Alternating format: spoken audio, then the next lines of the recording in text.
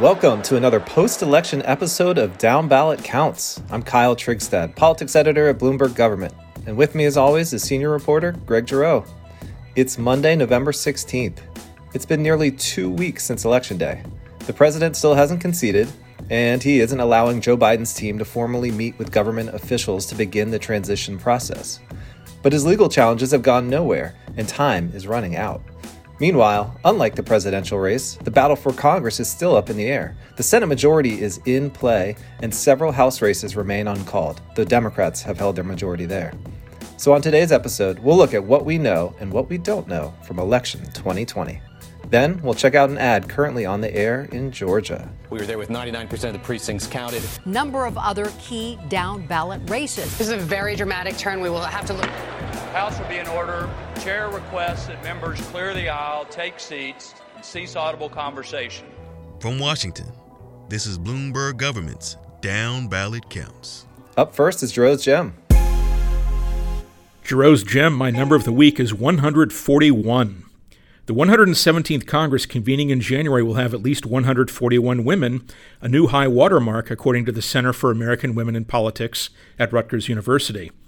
Democrats will account for at least 105 of the 141 women, or 74% of the total, while there will be at least 36 Republican women. The number of women in the House will increase to at least 117 from the current 101, driven by impressive gains by Republicans. There will be at least 28 Republican women in the House as of January, more than twice as many today. Democratic women will still have a dominant advantage with at least 89 women. The number of women in the Senate will decline from 26 currently to 24 or 25 in the next Congress, depending on if Georgia Republican Senator Kelly Loeffler keeps her seat in a January 5th runoff. California Democrat Kamala Harris will be leaving the Senate to become vice president, and it's not clear yet who will replace her. Arizona Republican Martha McSally was defeated for re-election, while Wyoming Republican Cynthia Lummis will be joining the Senate. While the 141 women represent a new record, that's still just 26% of the total membership of the Congress. And that, ladies and gentlemen, is your Giroux's Gem of the Week. All right, up next are the known unknowns. This is Bloomberg Government's Down Ballot Counts. The whole country is paying attention to Georgia right now and wondering whether Democratic turnout in the cities and suburbs can outpace Republicans' base mobilization in exurban and rural areas. The state's 2 Senate races, of course, will decide which party has the majority in the 117th Congress. That will have an effect on Joe Biden's presidency. But there are also more than a dozen uncalled House races, and that's where I want to start. Greg, what's left and how tight will the partisan division in the House be? Yeah, it's going to be smaller than exists right now. We have a reduced Democratic majority, which comes as a little bit of a surprise, I suppose, if you look at what the independent election prognosticators said before the election. They predicted a more of a gain for Democrats, and even Democrats predicted they would augment their majority. But right now I have it as 219 Democratic, 204 Republican, with a dozen races left uncalled. And so the Republicans are ahead in most of the uncalled races, although with the ballot counts being what they are, we really don't know which way they're going to go. But it's going to be a reduced Democratic majority. I think the Democrats will probably wind up with somewhere in the mid-220 range, mid-220s, which would be less than the 232, 233 seats they currently hold right now. You've got a lot of uncalled races in New York, which has a kind of a meticulous and long ballot count rule there. You've got a couple of races in California that are very tight. Both of them are rematch races, by the way, in 21st District with David Valadao narrowly ahead of Democratic Congressman T.J. Cox. And in the 25th District in Los Angeles County, Mike Garcia is a little bit ahead of Democrat Christy Smith as we speak today on Monday, November the 16th. But you've still got 12 races left, Colin. That's quite a lot to have, about almost 2 weeks after the election. Yeah, one seat that Democrats could lose is Iowa's 2nd District. That one, I was looking at the numbers this morning, is separated by like 48 votes and is obviously headed to a recount, I would think. And that's an open seat, the Republican Marionette Miller Meeks versus Democrat Rita Hart. Wow, that's a close one. And is that headed to a recount? I think it very well may. It's certainly within the parameters of recount territory and under most state laws. Depends on what the state statute says. But yeah, we're talking about a margin of fewer than 50 votes out of maybe roughly 400,000 cast. So we're talking margins like the Al Frank and Norm Coleman race from 2008, or I remember a 1994 race in Connecticut, that U.S. House race there that was decided by 21 votes after I think the initial count had it at 2 votes. So extraordinarily thin margin. And this would be, if the Republican Mariannette Miller Meeks, as you mentioned, maintains her lead, this would be a big pickup for the Republicans, because this is a district that is being vacated by a retiring Democrat, Dave Loebsack. Yeah, and he's had it since 2006. The big Democratic wave year. Now, speaking of waves, 2018, obviously big wave for Democrats, but that blue tide ebbed some clearly in this election. And I think what everyone's asking is why? Politico had a story on Friday saying Democrats think they have a messaging problem. The Wall Street Journal editorial page this morning said it's not the message, it's your policies. But I think we should also note the Republicans had some pretty strong recruits. Good job by them. Republican turnout was obviously higher in 2020 than it was in the previous midterm, when it seemed like a lot of them just didn't come out to support Republicans in Congress because Trump wasn't on the ticket. And then also voters had the option to split their tickets this time. And it looks like in a lot of districts, they may have done just that. Yeah, there wasn't a whole lot of ticket splitting in House elections, but in the districts where there were, I think you can point to solid Republican recruits. I look at California's 39th district, where Young Kim, a former assemblywoman, defeated Democratic Congressman Gil Cisneros in a rematch of their very close 2018 race. This is a district I think that Biden clearly won. California's 48th district, Michelle Steele unseated Democratic Congressman Harley Ruda. That's a district that Biden also clearly won, and so clearly Michelle Steele won some ticket splitters there. And then in South Florida, Florida's 26th district, where Carlos Jimenez unseated Democratic Congresswoman Debbie Mucarsol Powell, and in Florida's 27th district, where Donna Shalala was surprisingly unseated by Republican Maria Elvira Salazar. And then in some other districts, I think, you did have the House result kind of paralleled the presidential result, and you saw a lot of first-term Democrats from districts Trump carried in 2016 and who were these Democrats elected in 2018 just didn't win enough ticket splitters to hold on. I'm thinking of Kendra Horn in Oklahoma's 5th district. I calculated the presidential result there, and it was 51% to 46% for Trump. So, and that was actually a narrowing of the Trump margin from 2016, but Kendra Horn just didn't win enough ticket splitters to hold on. South Carolina's 1st district, where Democrat Joe Cunningham lost, I calculated that as Trump 52%, Biden 46%. Trump won that district more handily in 2016, but again, Nancy Mace won that election there, probably helped by Trump's coattails there. I think Trump overperforming in some of these districts certainly was enough to pull some of these Republican challengers over the finish line. Yeah, Greg, you mentioned those 2 races in Miami-Dade County. The presidential vote there was fascinating. Biden got essentially the same number of votes as Hillary Clinton did, but Trump improved on his vote totals by 200,000, which accounted for a big part of his margin in winning that state. All right, enough about the House. There's Georgia we got to talk about. We said all year it could come down to a January runoff in Georgia.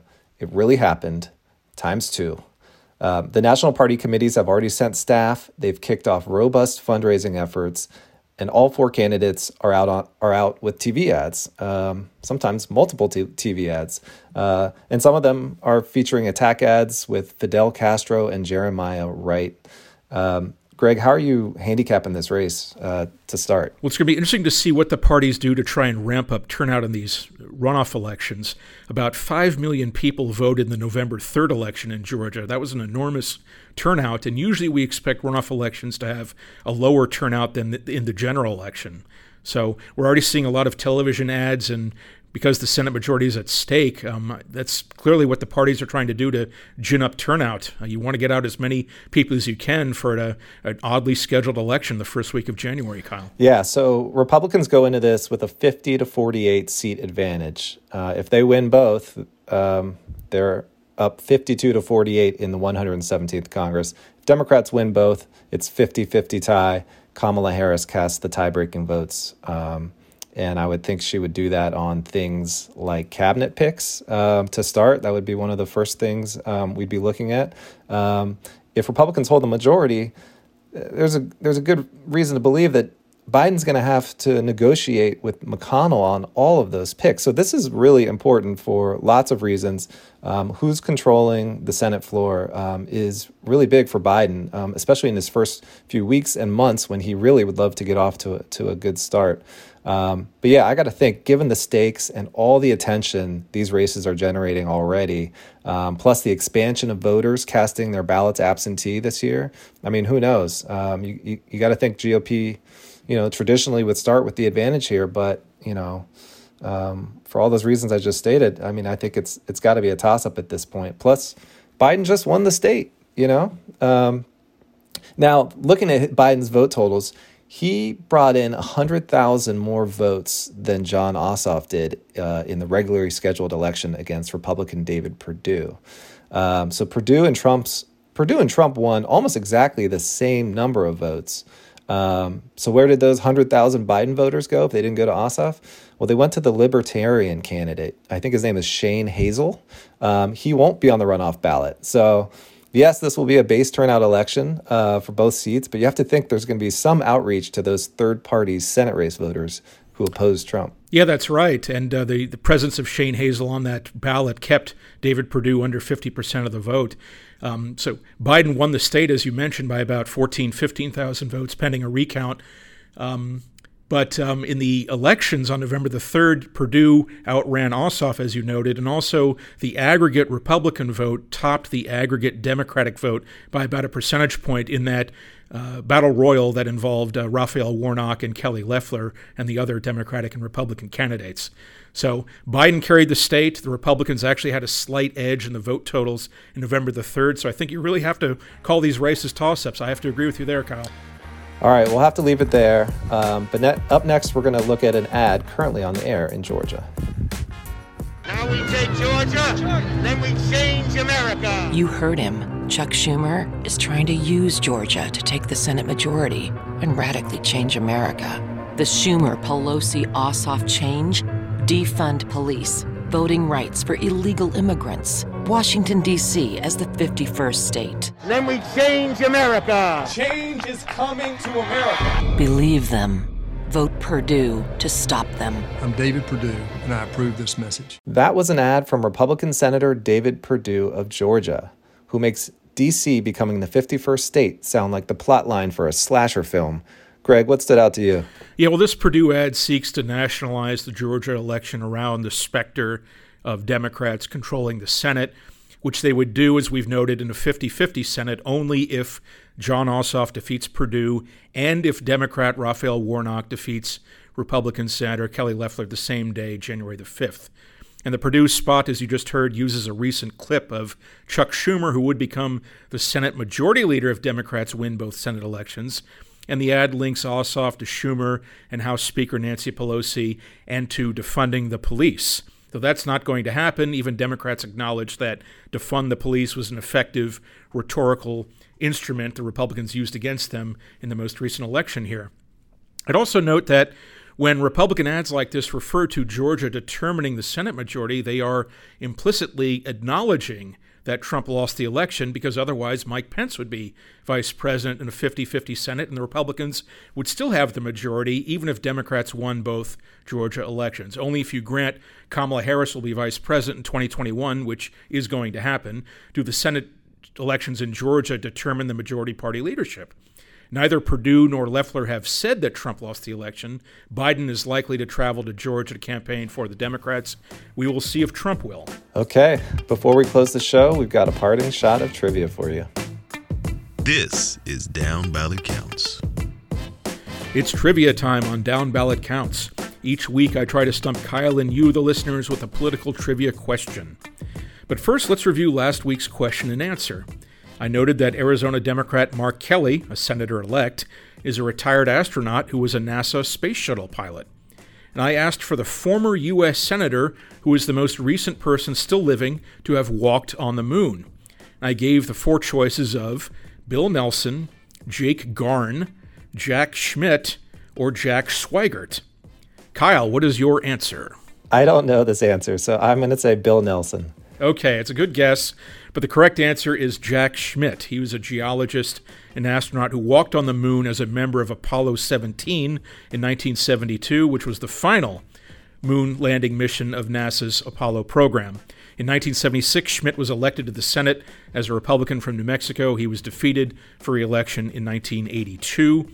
Bill Nelson, as a Florida congressman in the 1980s, flew on the Space Shuttle Columbia as a congressional observer and payload specialist. Jake Garn was a Republican senator from Utah. He flew aboard the Space Shuttle Discovery in 1985.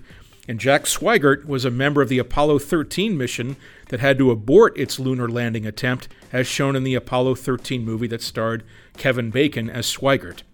In 1982, Swigert was elected to Congress from Colorado but died of cancer before he could take office. And the most famous astronaut politician, of course, was John Glenn, one of the original Mercury 7 astronauts who served in the Senate for almost 25 years. In 1998, at age 77, Glenn went into space again as a payload specialist aboard the Space Shuttle Discovery. And I still remember the Godspeed shout-out he got from Bill Clinton at the 1998 State of the Union address. Thank you all for indulging my love of space and politics on that trivia question. And now for this week's question. Kamala Harris will resign from the Senate before January 20th to become vice president, and California Democratic Governor Gavin Newsom will appoint someone to replace her. Question: who was the last California U.S. Senator appointed to that chamber? You may email your answer to bgovpodcast@bgov.com or tweet it at us using the Bloomberg government Twitter handle @bgov and use the hashtag DownBallotPod. We will post the question as a Twitter poll with 4 choices. I will give the answer and ask a new question on the next episode of Down Ballot Counts. I'm pretty sure I know this one, Greg. All right, that's it for us today. Before we go, Greg, you watching anything else this week? Yes, expect the resolution of some of the 12 House races that remain uncalled as of today, Monday the 16th. Most of them are in New York and California. The House returns this week for legislative business following an election recess, and the Republican Conference and Democratic Caucus are holding leadership elections. Look for Nancy Pelosi and Kevin McCarthy to again be renominated as party leaders, though watch for any signs of dissension against Pelosi that might leak out from what is supposed to be a private caucus election just a couple of weeks after House Democrats lost seats. The real election for Speaker, of course, will be the first week of January, a public election carried out on the House floor. I'll note here that Michael Bloomberg, the majority owner of Bloomberg Government's parent company, sought the Democratic presidential nomination. He endorsed Joe Biden on March 4th. Down Ballot Counts was produced by David Schultz. You can follow us on Twitter @Kyle Trigstad and @Greg Giroux. And be sure to check out all the great politics coverage on Bloomberg Government's website, about.bgov.com. We'll talk to you next week. When it comes to the environment, there are, let's say, a lot of moving parts. Climate change, air pollution, water pollution, chemical contamination, endangered species, renewable energy, Superfund, asbestos, recycling, lead, mold, radon, stormwater. That's where Parts Per Billion comes in. Join me, David Schultz, on the Parts Per Billion podcast every Wednesday to sort out everything that's going on in the environment, from the courts to Congress to your backyard. Download and subscribe to Parts Per Billion wherever you get your podcasts, and thanks for listening.